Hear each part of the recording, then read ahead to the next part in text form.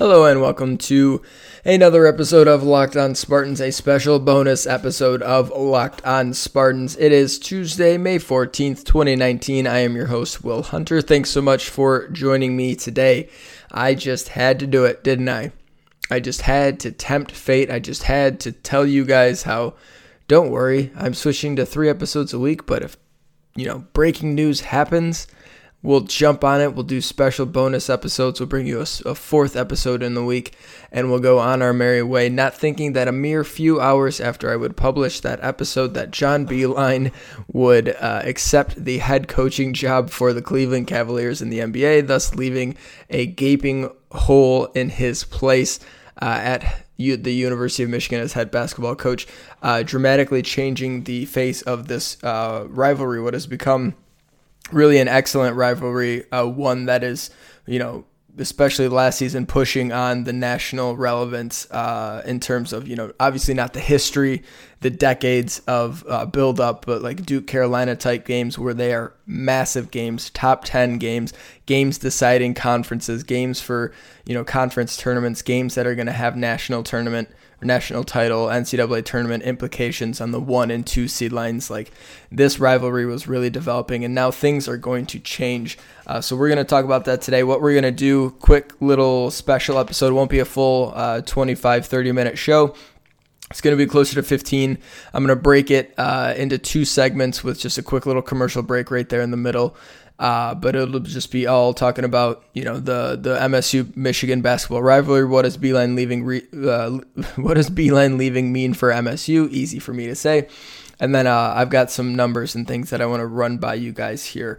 So we'll do that in a second. Real quick, remember to rate, review, subscribe to the podcast if you haven't done that. Subscribing is the easiest way to get these episodes to your phone every single day. You can follow me on Twitter at Will__Hunter, 1L, 2 underscores at On Spartans is the show page, and you can search us out on Facebook, Locked On Spartans, like the page, and that's another way to get the episodes on social media there. All right, let's talk about John Beilein.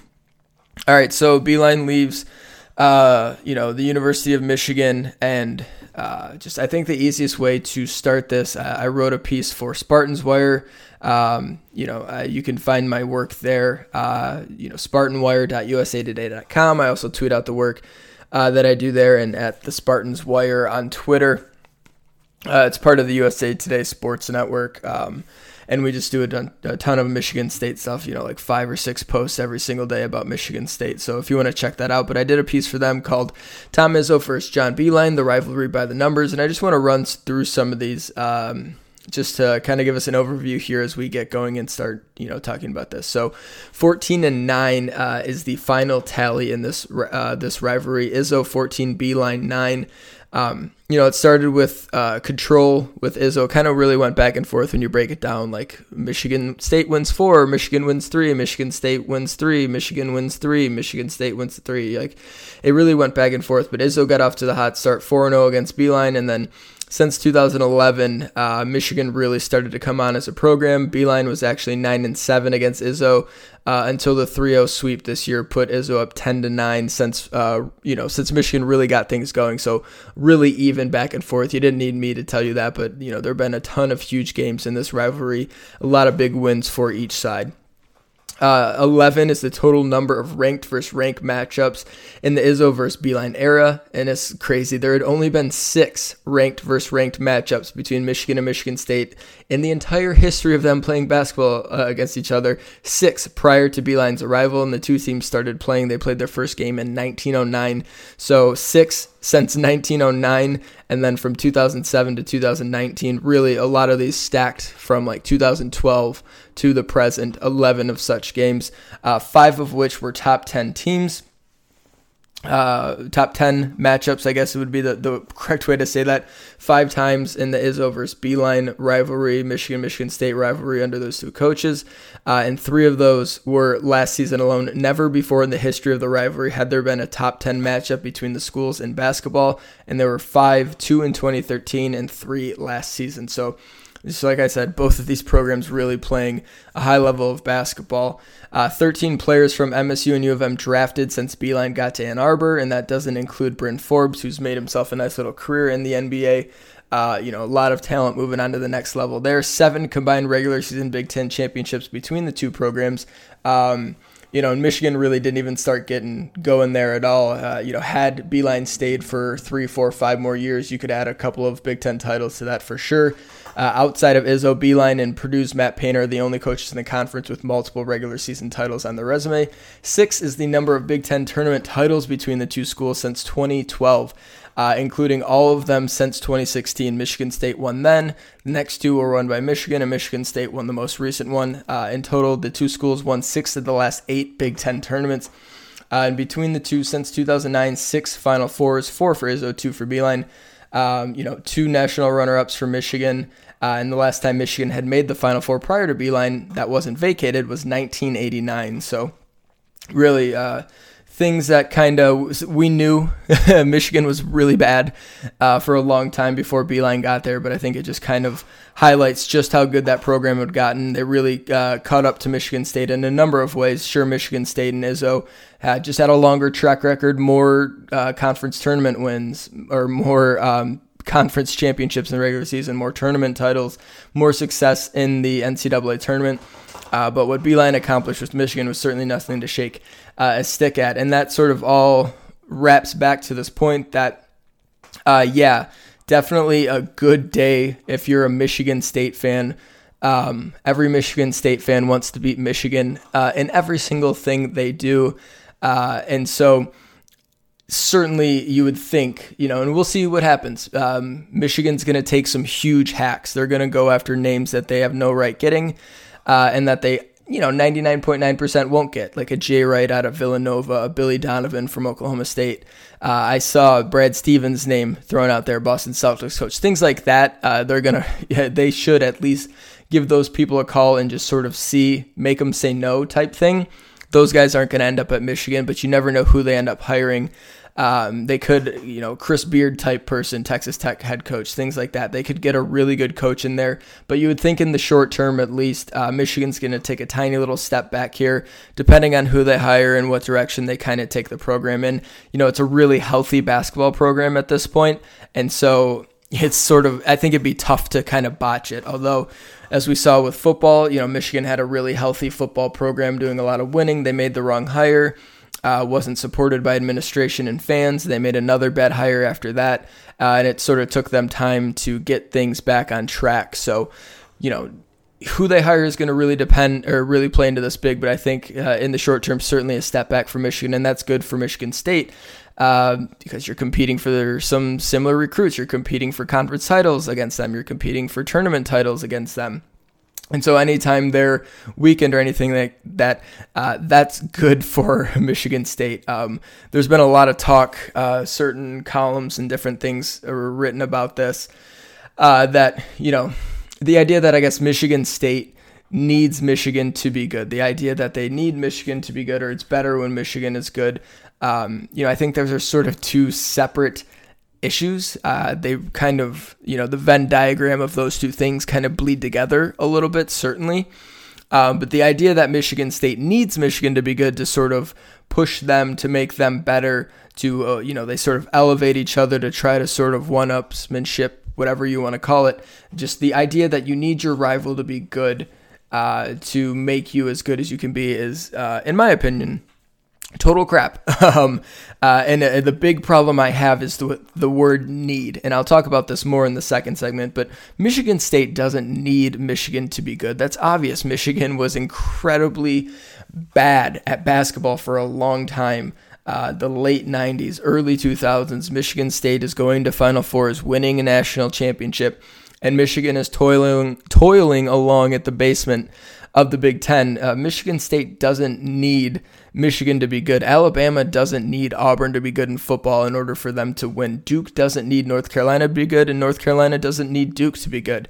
That's not, how rivalries work. Ohio State won a national championship, and Brady Hoke was getting fired. Ohio State was winning the Big Ten, going to Rose Bowls, competing at the very top of college football year in and year out.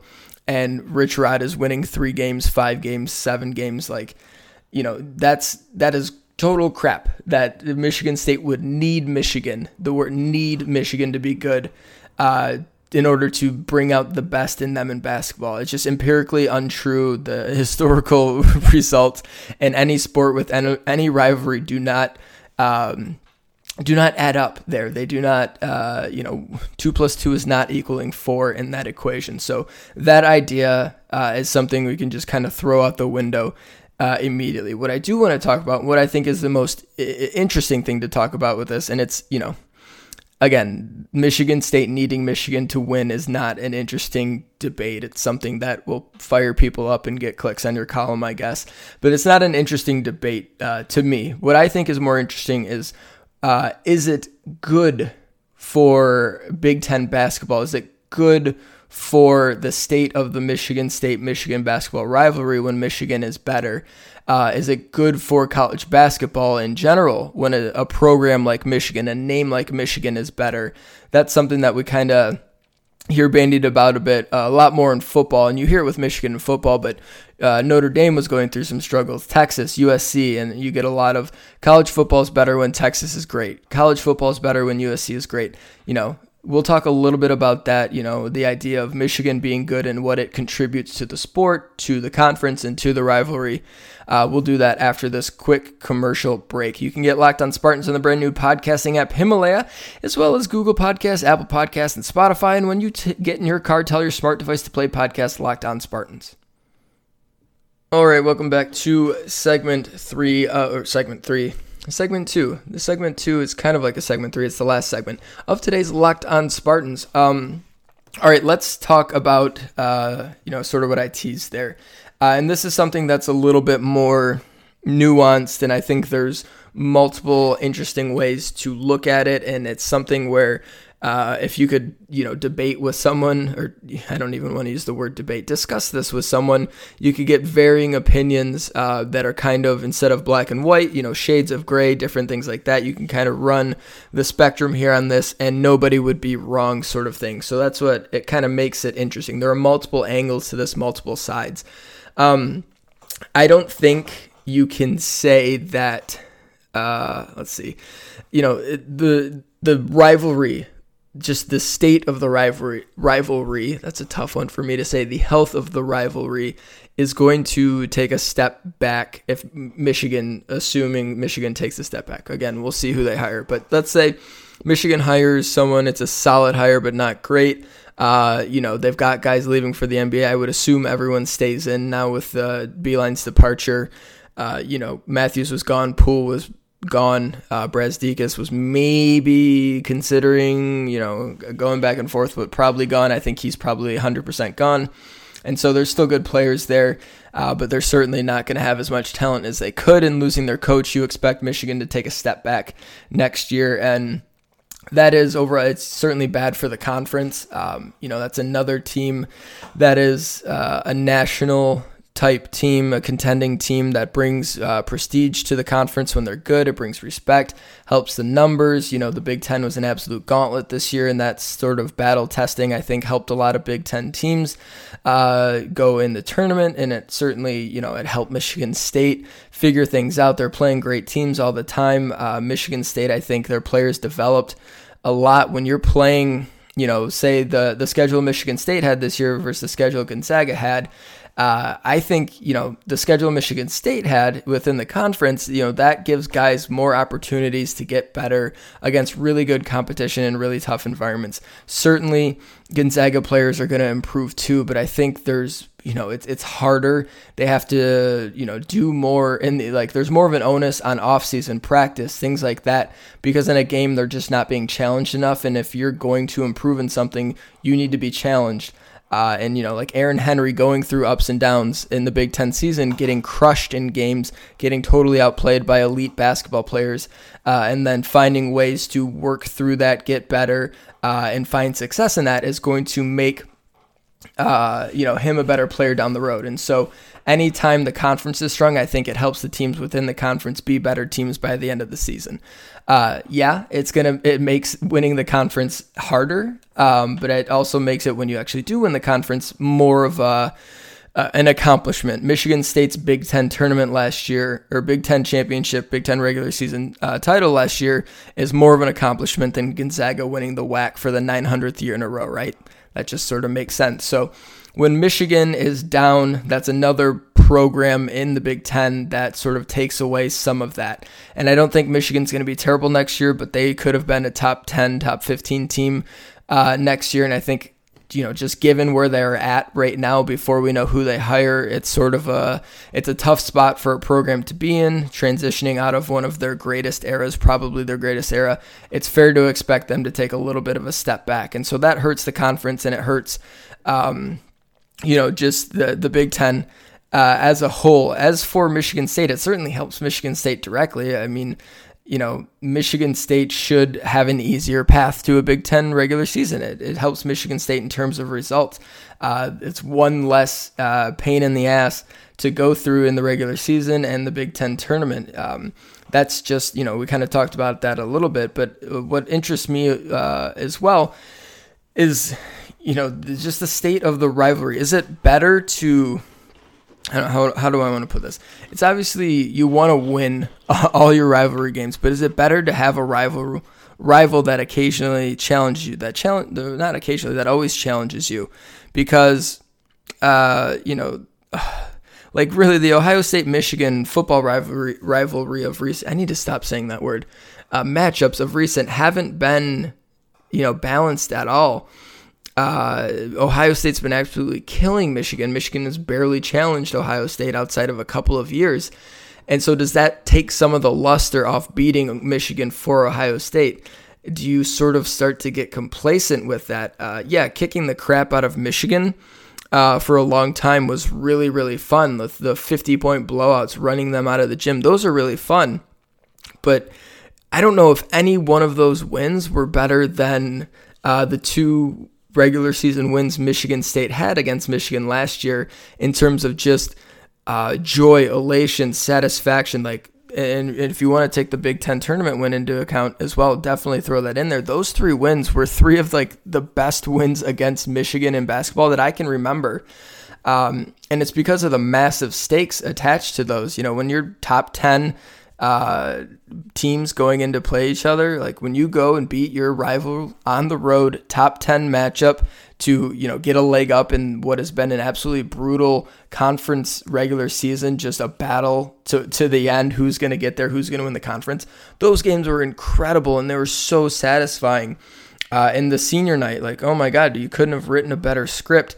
Winning on senior night against Michigan, top 10 matchup again to secure the Big Ten regular season title in a year that the Big Ten was absolutely outstanding. You don't get those incredible wins against Michigan unless Michigan's really good. And so I'm sort of, I'm glad Beilein's gone. Good. Michigan's not going to be as good, but I might end up missing, if Michigan really takes a step back, missing these big time matchups. And maybe it's because we didn't experience the other side of it. The going 3-0 in those matchups certainly helps you enjoy them more.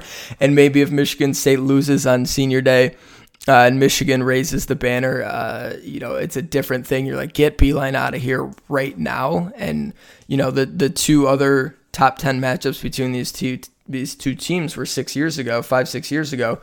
And so maybe we're sort of forgetting how much it hurt when Trey Burke swiped the ball from Keith Appling in that sort of game, things like that. But it's a little bit less important. Not that playing against Michigan, beating Michigan's ever unimportant, but the stakes aren't as high. The games aren't as big unless both teams are really at the top of their game. And that's what made Michigan and Ohio State football rivalry one of the biggest ones in the country during the 80s and early 90s, because both those programs were crushing it. That's why Duke Carolina is the premier standard for college basketball rivalries. I can't believe how much I struggle with that word.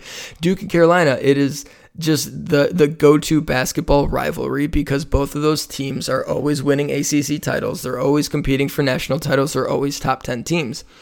And so you don't get that level. You don't get to that national relevancy. You don't get to play those massive, huge title deciding games if one of these two teams is not up to par. And I mentioned this in my piece, but these two teams have rotated being good and being bad throughout the entirety of their history. Michigan State is great with Magic Johnson and wins the national title. Michigan's way down. Michigan gets things back. The late 80s, early 90s, the Fab Five era, and Michigan State was really sort of struggling right before Izzo takes over. Izzo takes over, and Michigan's kind of on the decline, and as Michigan State's hitting their incline, or hitting their ascent, and then Michigan really struggles while Michigan State's lighting up the world. And then finally, as Michigan State is still near the top of the college basketball landscape, Michigan gets up there. This is the first time, these last 6-7 years, the first time in this entire basketball rivalry that these two programs have been top 10 perennial programs competing for conference and national titles, competing for Final Fours year in and year out.